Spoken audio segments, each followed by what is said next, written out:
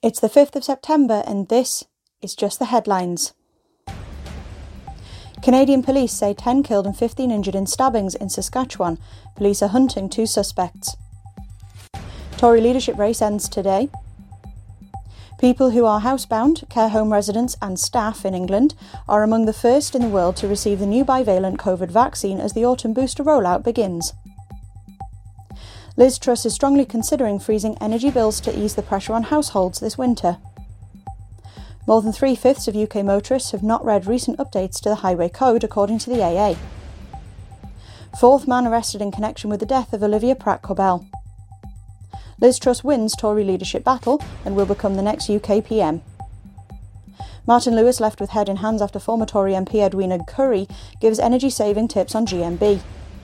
Priti Patel resigns as Home Secretary before Truss appoints new cabinet. China ditches jabs and rolls out COVID vaccine inhalers as a world first. A stalker who had had a 3-decade fixation with the former BBC Newsnight presenter Emily Maitlis has been jailed for 8 years.